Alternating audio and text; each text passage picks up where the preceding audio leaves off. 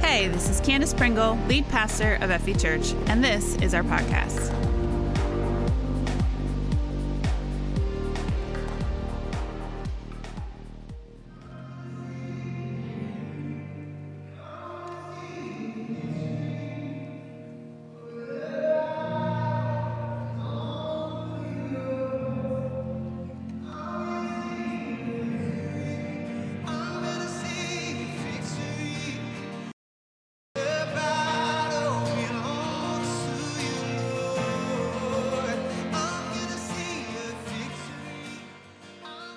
Victorious. It's a good series title. It's a good idea. Like, everybody likes to win.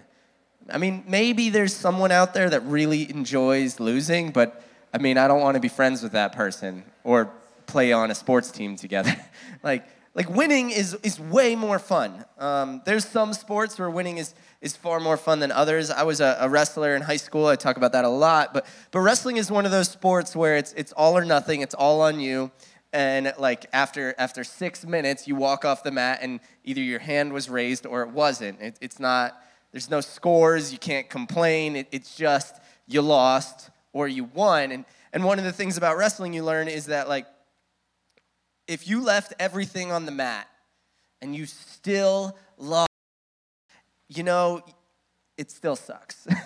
It doesn't matter that you gave it your all.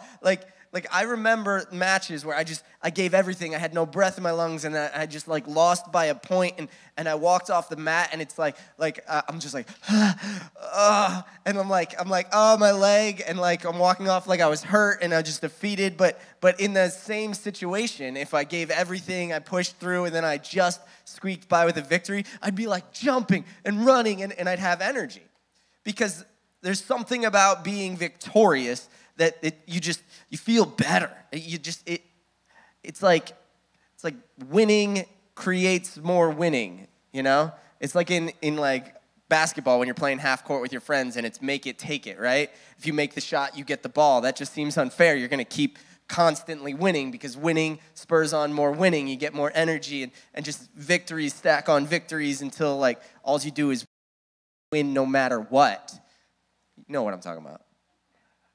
Like, I want that kind of victory in our church, right? I want that kind of culture in our church. I want a culture of victory. I want to hear testimony after testimony of healing, of salvations, of coworkers coming to Christ, of your life being changed, of financial victory. I want to constantly hear those stories. I want our culture to become used to the idea of victory.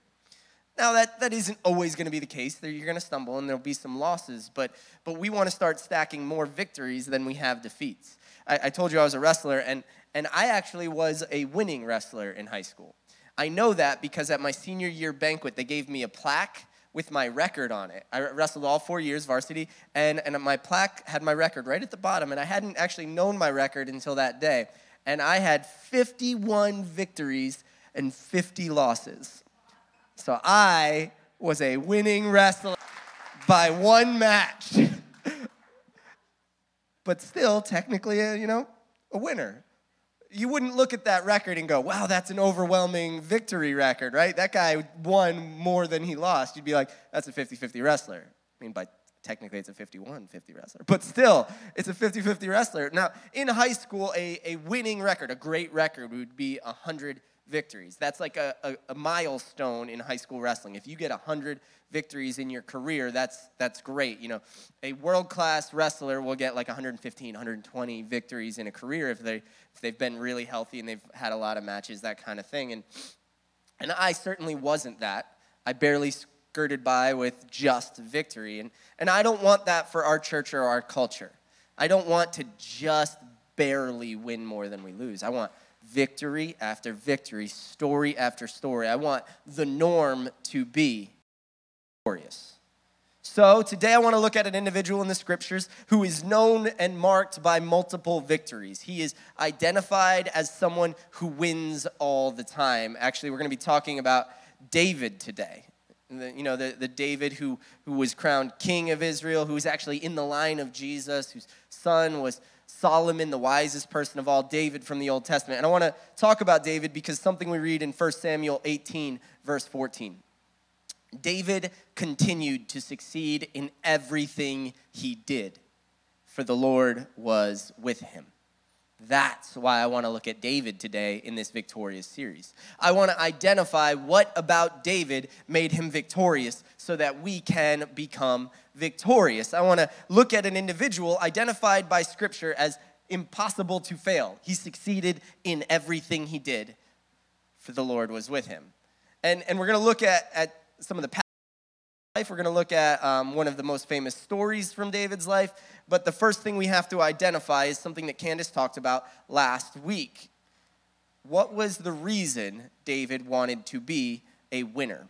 What were his motives? Why did David want to win? And I want to read you a long string of names and places and things that happened so that we can identify the why of David. Because it's important, as Candace said, that we know the why before we actually know the what. Because if you could know the what, I want to be rich. Well, there's lots of ways to become rich, and not all of them are right. You know, I want to get promoted. There's lots of ways to get promoted, but not all of them are right. There's lots of ways to get praise from other people, but not all of them are right. And the why matters. I was taught this when I was at the church I grew up at. The reason the why matters by my lead pastor, whose name was ironically Jerry. I grew up with a lead pastor, Jerry, when I was a little. And his father was named Jerry, and he was my lead pastor. And then I moved here, and it was Jerry. It's just been a thing. But at that church, we had very ugly orange carpet. I've talked about it before, and I'll talk about it again. This was this burnt orange, red, gross orange carpet with orange pews.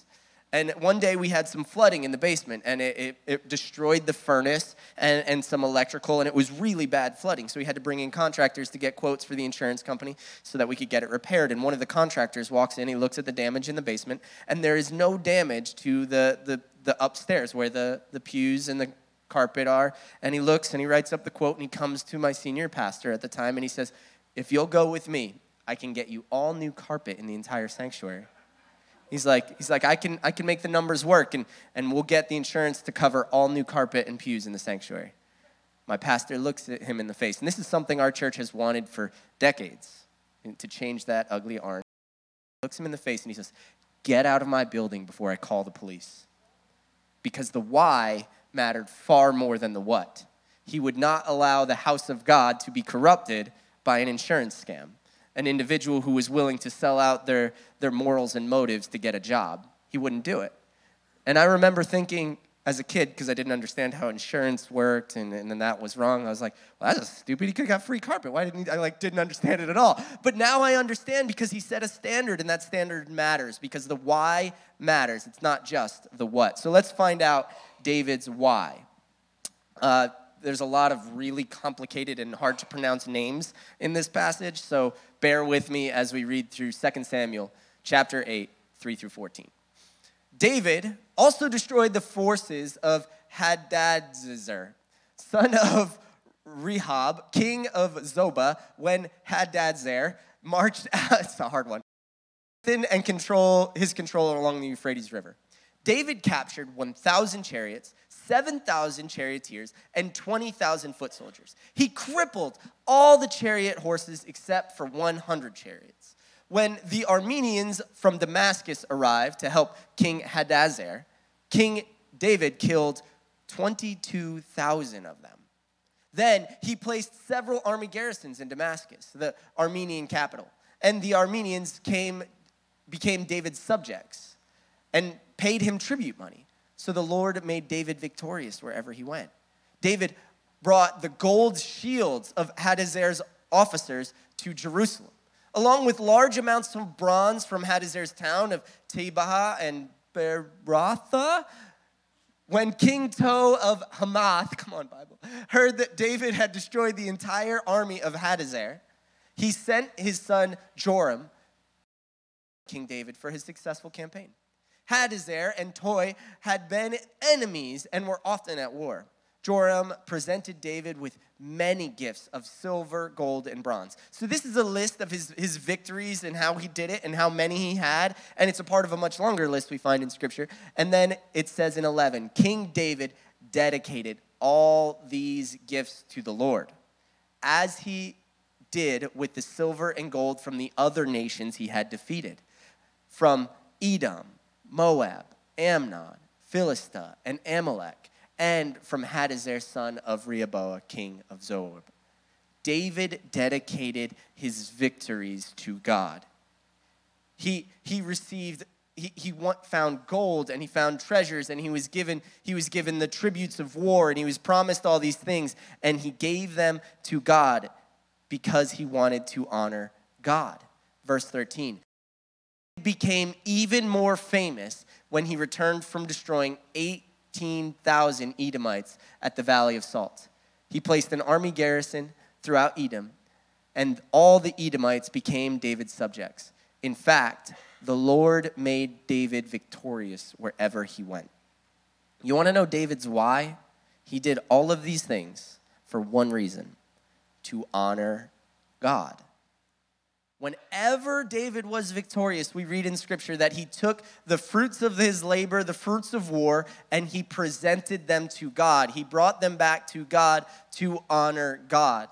He wanted God to be honored and glorified. We know this to be true. We can read it throughout the Psalms he wrote. We can see it throughout his actions he took. Whenever he was victorious, he presented things back to God. He wanted to see God honored and glorified. It wasn't for his own name to be exalted, for his own profit. He presented his victories to God. And what we see in that story is David presents them to God, and then he gets another victory. And then he presents them to God, and then he gets another victory. And then he presents them to God, and he gets another victory. He presents it to God, he gets another victory. What we see here is a pattern that we can apply to our lives. If you want to be victorious, the minute you succeed, what is your responsibility? Point all the honor to God. And when God gets the honor and glory for your victory, what are you going to see more of? Victory. Because God will bring honor to his name. And if he gets to do it through you, you get to be honored through you. Our goal should not be our own honor or glory. Our goal should not to be to elevate our own name. It should be to bring honor to God. Here at Freedom Valley, I work with the youth group, and I want to be a thriving youth ministry, a place where students understand, but I want it to succeed not for my own benefit. Here at this church, I want to have the greatest kids ministry imaginable, but not just for the benefit of my children who are in those halls every weekend. I want it to be for the benefit of our God and the glory of our God. I want Freedom Valley to be a victorious church, but not so that my name is lifted up, glorified, or known, but so that God's popularity is praised throughout the world. I don't want people to praise Freedom Valley. You got to hear their amazing preaching. You got to see the awesome lights. You got to hear the excellence that they do it. I want people to go, you got to come to Freedom Valley Church. Jesus is there every week. God will change your life there. That's the honor that I want to be spread around our communities. When people hear about FV Church, they go, oh, I hear that's a real church where real people really worship Jesus, where we pour the honor back to him. And it can be simple for me to say that because like everything that I work with, all those things I mentioned, they're church related. That is my job. Every now and then people will ask me what I do, like people who I've known for like 6 or 7 months, like, hey, what do you do for a living? And I'm like, I'm a pastor. That is my job. That's my only job. I don't have another job. I'm blessed that this is my everything. Like my interaction with people outside of church is at the cash register. Like this is what I get to do. But what about those of us who work in the secular world? How do we give honor and glory to God? This is a much tougher question. I'm going to be really honest. You guys have a harder time with this. If you work in a government building, for example, and somebody comes to you and they're like, you did a really great job on those TPS reports. I don't know what you do for a living, but you did a really great job on that paperwork. That presentation was amazing. How do you give honor to God in that moment? Do you go, yeah, I do everything the best? That's what Christians do. Do you risk it? Do you say, hey, thank God that I get to do it here. I love my job. Like, how do you give God the honor in those moments? You can't always say it as clearly as that, but what is your why? Was it so that you could get praise and promotion for your own name? Or is it so that people see you as someone who works hard as unto the Lord? I explain this to my youth students all the time. You can worship washing the dishes. Actually, you should worship washing the dishes. Scrub those dishes to the best of your ability. Parents, stop elbowing your students. Scrub those dishes to the best of your ability, so as unto the Lord. If you do anything with excellence as unto the Lord, it's an act of worship. And that's how we honor God at our workplaces, in our personal lives, in our finances, in our everything. But the why is really what matters. David could have been the greatest military victor ever, like Alexander Genghis Khan, and grown his own name, but instead he reflected the honor back to God, and that's why he is honored in the lineage of Jesus. That's why he's remembered in Scripture, not just in history textbooks, because he reflected it all back to God. We know that to be true because of Psalms 29, 1 and 2. These are David's words recorded. Honor the Lord, you heavenly beings. Honor the Lord for his glory and strength. Honor the Lord for the glory of his name. Worship the Lord in the splendor of his holiness. The why of David's life was reflected in his worship, in his excellence, in his pursuit of presenting himself as a tool of his king. In your daily life, do you do everything for God's honor and glory? Or do you do it for your own? You're the only one who can ever know this, your motives, you and God. But check your heart, know your motives. Search yourself. I spent, after Candace's message last week, and I'm rehashing some of the stuff she said last week, I spent this week gut-wrenching and checking my motives. Why? Because right now I'm working on rebuilding and restructuring some of the things in my life so as to better be a leader here at Freedom Valley Church, a leader to my family, a leader to myself, and I got to know why. Is it because I really love to succeed, I want to be wealthy, I want to be well-liked, or is it because I need to do things with excellence for my God? And I had to check my heart and my motives and search. And we all need to do that time and time again. Why are we doing the things we're doing? And once we've determined the why, and hopefully for you, the why always comes back to honoring God. I want to honor God. And don't just slap that sticker on. Really know in your heart, I want to honor God. Once it comes back, why do I want to win? I want to win to honor God. Then next question, and this question can be harder, how do I honor God? How do I honor God? David was a king. He honored God by leading his people well. That's an obvious one. I'm a pastor. I honor God by preaching the word well. I get that one. But in our daily lives, as a mom, as a businessman, as a businesswoman, as a teacher, as a surveyor, as whatever you do, as a contractor, what do you do? How do you do it to honor God? How do you bring honor to him through that thing? So let's look at David's life to figure out how David became someone who honored God through everything he did. I want to go to the most famous story of David, one so famous that even if you've never stepped foot in church, you've heard of it, David and Goliath. The story of a young shepherd boy who had been crowned king in a weird kind of ceremony, but wasn't king, had never even stepped foot in a palace, hadn't even been trained, didn't know how to do any of these things. He was just a shepherd boy who watched his father's sheep and worshiped in the fields.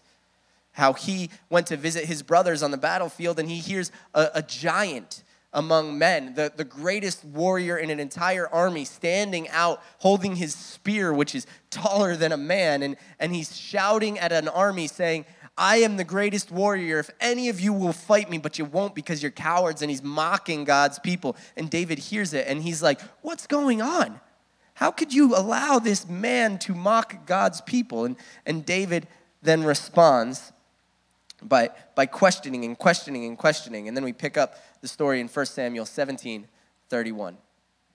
Then David's question was reported to King Saul, and the king sent for him. Don't worry about this Philistine, David told Saul. I'll go fight him. I feel like I need to remind you guys, David is a young man, only trusted with watching the sheep. He wasn't allowed to be in the fight. His brothers were warriors. He wasn't a warrior. He was the youngest. He was the one left behind. He was a shepherd, not a soldier. And he's like, I'll go fight him. And Saul replies, don't be ridiculous, Saul replied. There is no way you can fight this Philistine and possibly win. You're only a boy, and he's been a man of war since his youth. But David persisted. I've been taking care of my father's sheep and goats, he said. When a lion or a bear comes to steal a lamb from the flock, I go after it with a club and rescue the lamb from its mouth. If the animal turns on me, I catch it by the jaw and I club it to death. I have done this to both lion and bears, and I will do it to this pagan Philistine too, for he has defied the armies of the living God. The Lord who rescued me from the claws of the lion and the bear will from this Philistine. Saul finally consented. All right, go ahead, he said, and may the Lord be with you. How did David bring honor to God? He started right where he was. He started as a shepherd with baby steps. With baby steps. Listen, David was crowned king at a young age. Well, not crowned, anointed king, which meant the man of God came into his house and said, God tells me you will one day be the king. And he dumps oil all over his head. And he's a young man, the youngest of all his brothers. And he's anointed. And then he's like, well, now what? And his dad's like, go back and take care of the sheep. You are a child of God, a prince or a princess. Well, now what? Go back and do your job. Go back to your everyday life and do it with excellence. And that's what David did.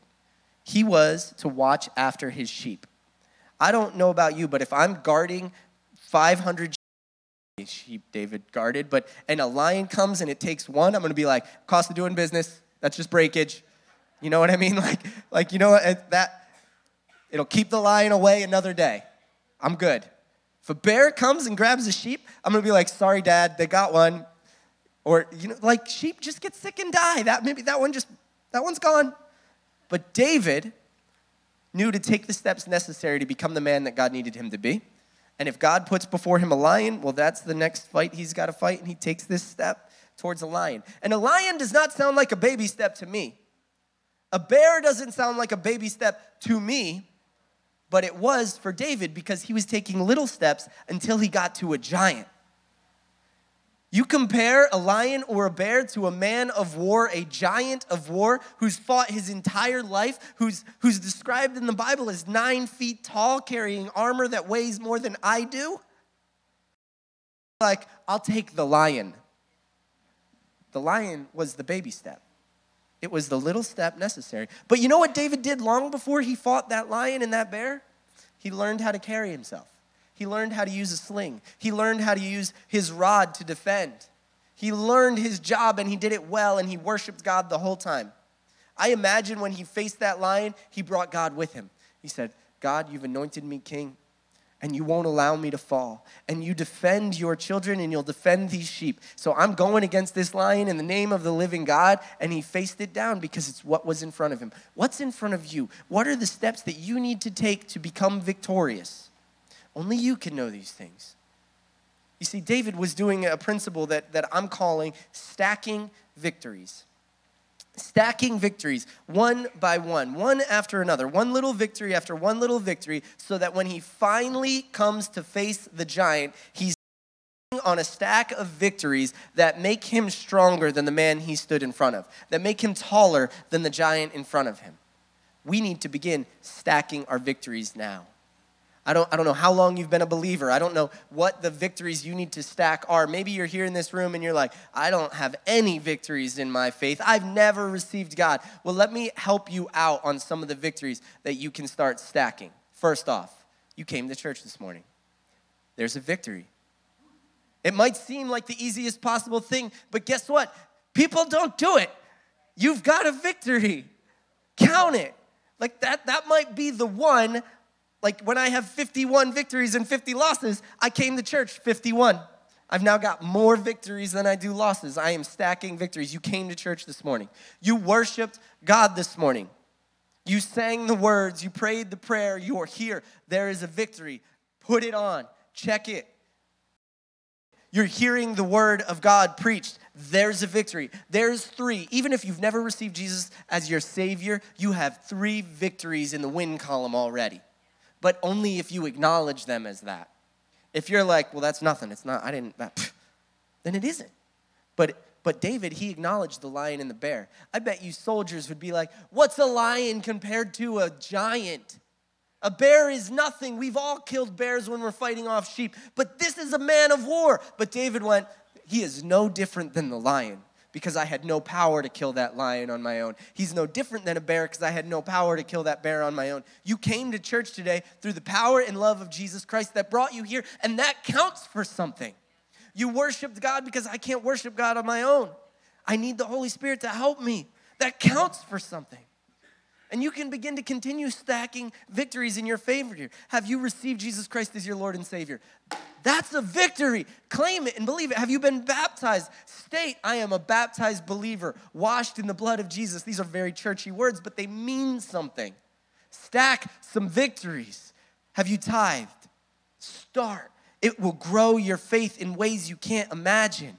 Did you tithe today? I put my trust in God in all things, in my finances, and he will see me win. Have you prayed today? Have you prayed for an enemy? Have you challenged your own belief with one of the Bible reading challenges on our app? Have you taken a step? Have you seen or heard of miraculous healings? Do you believe in the power to conquer sin and death? Do you know that God is coming back? Once you've begun to conquer these things step by step, you're stacking victory after victory after victory. And what we learn about stacking victories is our victories begin to shape who we are. Our losses shape who we are as well, but chose to focus on his victories.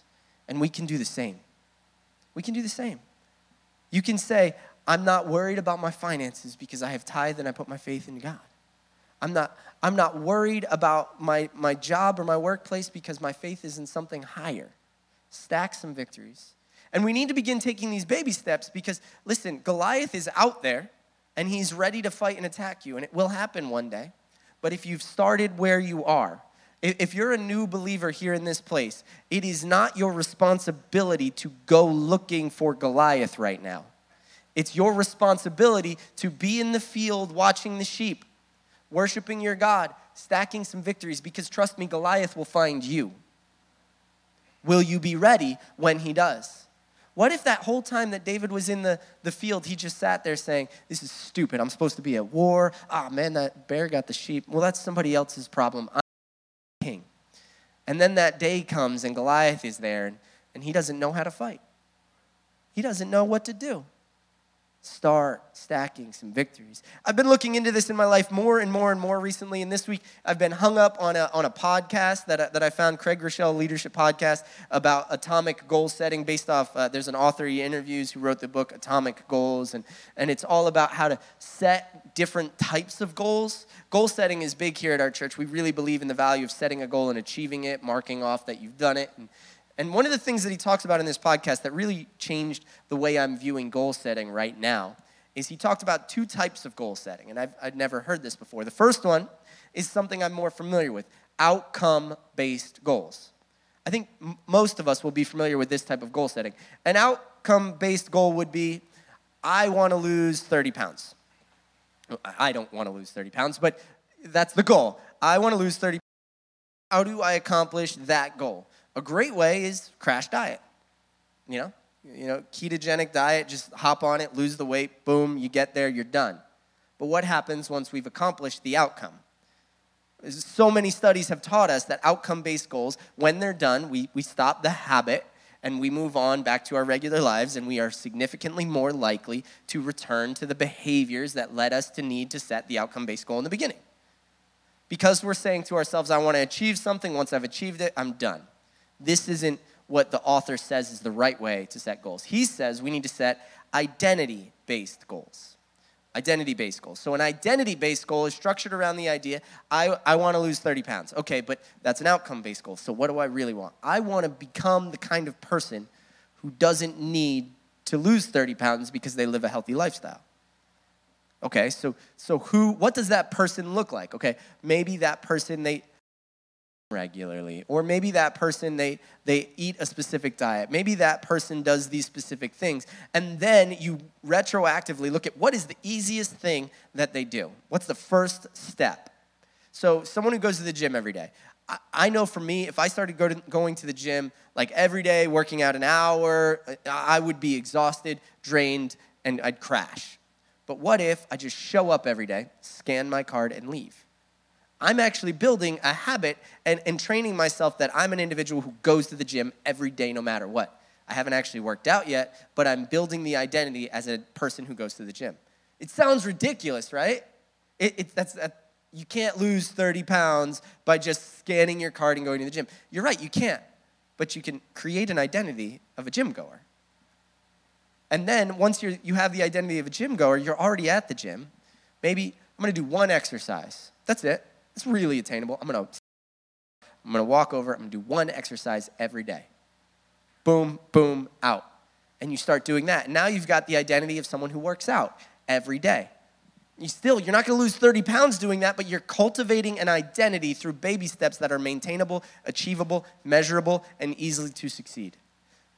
And you continue to grow that until one day you don't even remember what the original goal was because you have transformed your own identity step by step by step. This is Christianity, guys. That's what Jesus wants us to do. When you meet Jesus, you receive a new identity. The old is gone, the new has come. But all of the reminders throughout our lives are still there of the old. And we need to start stacking some victories. We need to get to 51 victories quick because we're still going to have the reminder of all those losses in our past, aren't we? We need to remove those reminders of our losses and replace them with as many victories as possible. So start small. I'm going to go to church. I'm going to go to church. I'm going to go to church. I'm going to go to church. Go to church. Not, I go to church sometimes. If you go to church every week, what are you? You're a churchgoer. You've now changed who you are. All right? Now you got to take the next one. I'm gonna pray every day. And all right, so how can I do that? Well, I eat every day. Maybe I'll just pray before every meal. So you start praying before every meal. That defines who you are. I'm a person who prays. All right, I need to pray more. All right, so I'm going to start praying. Every time I get mad at someone, I'm going to pray. And you start stacking some victories until you have absolutely transformed and changed the way you see yourself. You see, we often think, if I believe it, I'll be it. But you actually believe what you do more than who you say you are. You need to say the things so that you'll do the things. It's a circle. I need to declare I'm a child of God so that I will do the things that make me a child of God. And once I'm doing the things child of God, I will believe even more I am a child of God. It's a circle, but we have to keep going on it step by step by step by step by step. So many people want to jump out to the last level. I want to do the hardest thing. No, just little bits at a time. So in whatever area of your life that you're trying to improve so that to bring honor to God, because remember the why is important. What about your finances? I want to be a more financially responsible person. Why? Because God's people are good stewards. The Bible tells us that, so I need to be more financially responsible. I want to be a wealthy person. I want to be Jeff Bezos, the richest man in the world. I want to be him. Okay, well, what type of things would he do to be financially responsible? Well, probably, spend $1 billion. I don't really know. But like he probably manages his financial accounts. Okay, do I balance my own checkbook? Okay, that seems kind of difficult. Do I know my own bills? That one seems kind of difficult. Do I know how much money I have right now? Whatever it is, do that, accomplish it, you've got a victory. And then continue to do that until you're ready to move into the next victory, and the next victory, and the next victory, until you're looking at your savings account going, it's time to start investing. You gotta start small, and you gotta stay consistent. Little goals. What about tithing? Tithing is so big to so many people because how can I tithe? I can barely make my rent. Well, you can start small. Start small. I believe the Bible is very clear, 10% is what God calls for. But any step of faith towards God will be honored by God. If you're like, I don't have the faith for 10 right now, what do you have? 1%? Do it. Do it. And do it regularly. And then you'll identify yourself as, I'm a giver. I invest in the kingdom of God. That's who I am. And you'll want to see more of that. And I can promise you that as you take steps towards God, he's going to take steps back towards you. I want to become a person who prays every day. I want to become a person who talks to people about my faith. Do you talk to one person, even other Christians, about your faith? I'm amazed at the number of Christians who can't even talk to other Christians about their faith, only about sports. Hey, what's God teaching you lately? Man, just say that. This is what I learned. I was listening to this sermon online, and it really challenged me. Do you talk about your faith? What's a small step in that? Maybe comment on a Bible-based post on Facebook. Maybe share something. Take the steps until you are identifying yourself as someone who shares your faith. Whoever you want to be, carve out that identity and take the small steps to become that person so that you stack victories until you're standing like a giant. Because guess what? Giants are coming. 1 Samuel 17:36. I want to read it again. I have done this to both lions and bears, and I will do it to this pagan Philistine too. For he has defied the armies of the living God. The Lord who rescued me from the claws of the lion and the bear will rescue me from the Philistines. You got to be able to say, the Lord who rescued me when the Goliath comes. When the battle comes to your doorstep, can you say, the Lord who rescued me from the hands of this Philistine? Because he will rescue you. Do you guys know that we need to be willing to take big steps too? You have to be willing to take big steps of faith.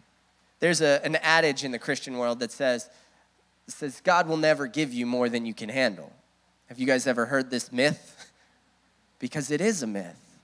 God will give you more than you can handle. You know where this idea comes from? It comes from 1 Corinthians.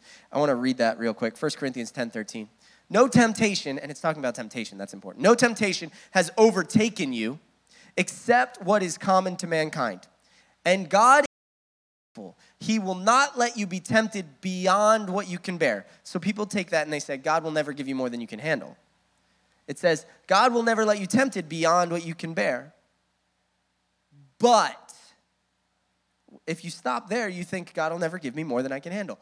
But when you are tempted, he will also provide a way out so that you can endure it. He will absolutely give you more than you can handle on your own. He will. David, a young boy, a shepherd boy, cannot handle a giant on his own. But with God, that giant doesn't have a chance. He will give you more than you can handle. He has constantly given me more than I can handle. But the times that I had victory are the times where I said, God, you'll give me a way out. What is it? It's you. It's your victory. It's admitting it. It's following you. It's talking to other believers. It's rising up in my faith. It's stacking some victories. It's taking a big step. It's whatever the situation calls for. He will give me a way out. And that way out, more often than not, is just simply saying, Jesus, I cannot do this on my own. Not saying, Jesus, your word says you won't give me more than I can handle, so I got this. It's saying, I cannot do this on my own. Therefore, I know you're going to do something. I'm ready. I'm ready. But if you want to be ready, you have to have some victories. You have to have those baby steps taken so that you're ready to take the big step. But some of us, we're more afraid of the big step than we are the baby steps. We've taken the baby steps.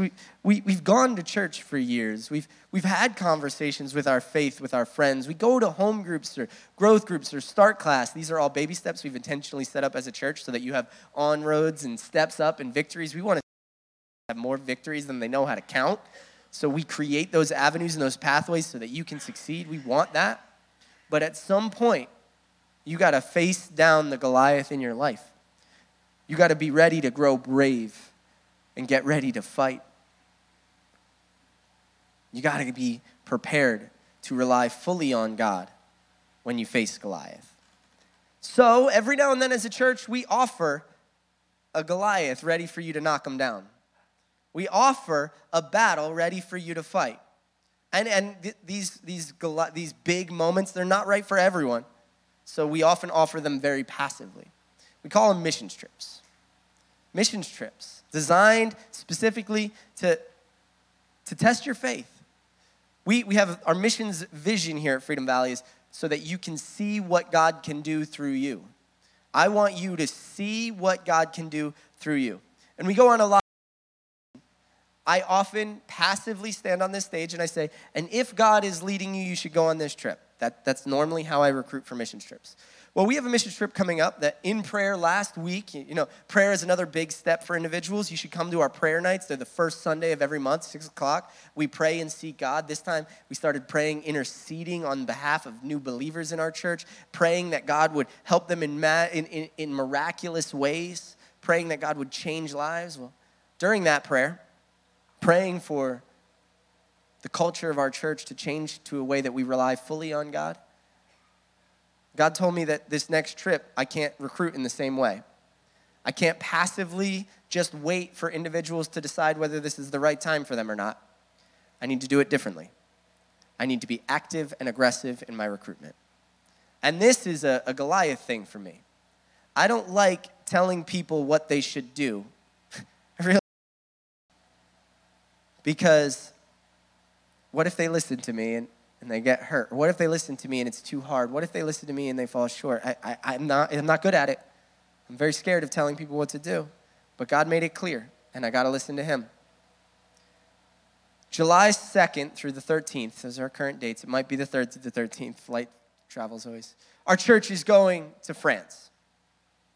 We're going to France to partner with Missions SOS, a missionary group with a culture that I want our church to catch.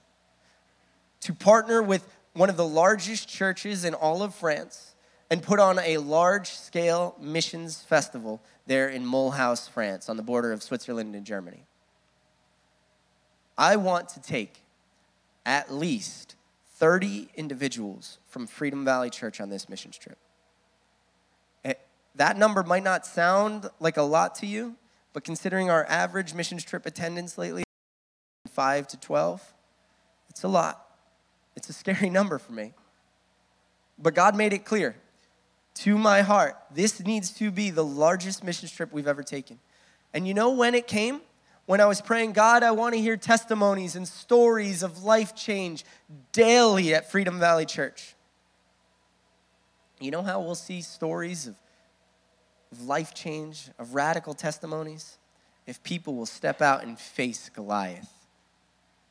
Now, I think this is the perfect first-time missions trip for individuals, and I'll spend some time telling you why.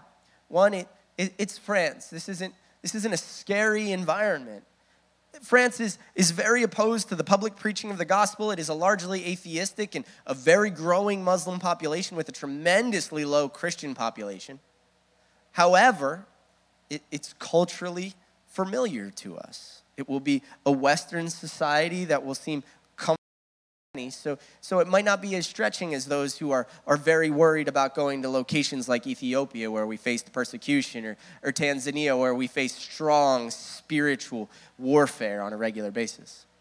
That's one reason it's going to be accessible. Another reason, this is one of the more affordable mission trips we have ever taken. Including a transatlantic flight, crossing the ocean and traveling to Europe, this trip will cost $2,100, $2,100 per individual. That's an incredibly affordable cost when you consider the length of stay in another country. This trip will be challenging, though, I got to tell you that. Anyone who has ever been on an SOS mission trip will explain to you that your schedule will be so full that you will go to bed exhausted, you will wake up exhausted, and you will walk every minute of every day exhausted. They will stretch you beyond your ability to handle because guess what? Then you'll have to rely fully on God. We will spend more time than you've ever spent. We will spend more time sharing the gospel than you've ever attempted. We want to spend the next 8 months training and equipping individuals so that they are ready to be used by God in a way that they've never understood. I'm looking for people that will begin to identify themselves right now as missionaries. I'm a missionary going on a mission. People who will share that with everyone they encounter. People who will become evangelistic about this trip. I'm going to France. Are you going to France? Because God's going to do something amazing in the life of this church if we will step up, square our shoulders to Goliath and say, it doesn't matter how big you are, my God is bigger. This is not an easy thing for me to recruit for a trip like France. When I heard that France was the trip that fit on our calendar, I went, we can't go to France. Who does missions to France? We got to go to the dark continent. We got to go to the Dominican. We got to go to Haiti. We got to go to the poorest of the poor. And then God went, why are you saying that? Don't I love the people of France?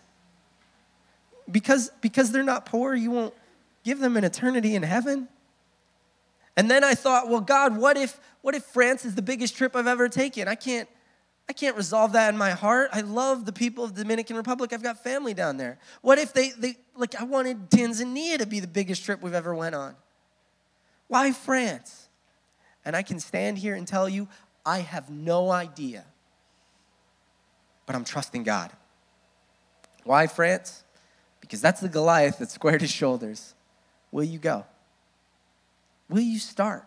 Will you pray? Will you consider? Will you support this missions endeavor of Freedom Valley Church? Why are we doing it? For his honor and his glory. This trip will bring honor to God. Will you through it? In your bulletin, you'll actually find a missions insert with 3 opportunities for you to sign up, to be involved. Consider going if you'd like to have a conversation with me, if you want to take a next step, if you want to support financially, what do you want to do? How do you want to be involved? What's your big step partnering with our church on this trip? You're going to hear about this trip a lot. I'm not going to stop talking about it because I want to bring as many people as possible. I want to change the culture. I want to change France. I want to change Missions SOS. I want God to change. I want to see miracles. I want to see healings in the middle of that city. I want to see just the miraculous happen around us. And I want to be transformed by facing a Goliath. I want to step up, and I want you standing there with me. Heavenly Father, I thank you for each person taking a step towards you.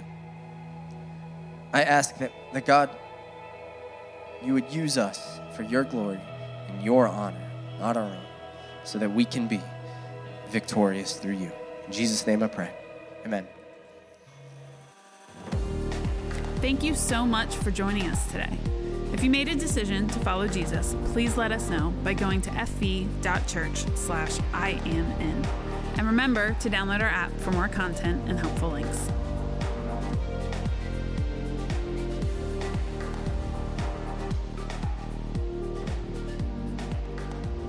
Jason said something that's going to stick with me. He said, what we learn about stacking victories is that our victories begin to shape who we are. Right? They begin to shape who we are. A lot of us, we've let some failures shape who we are a little bit more than we've let the victories shape who we are. And we need to start looking back and saying, God, you did this amazing thing in my life. Of course you're going to do it again. Of course you're going to provide again. Of course you're going to heal again, right? Because you did it back there. We need to start letting the victories become who we are with God and infiltrate our conversations with him, right?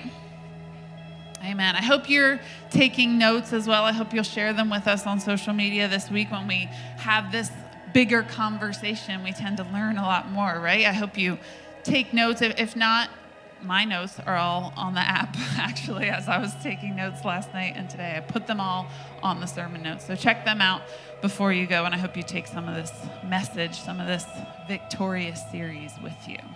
Would you all stand with me?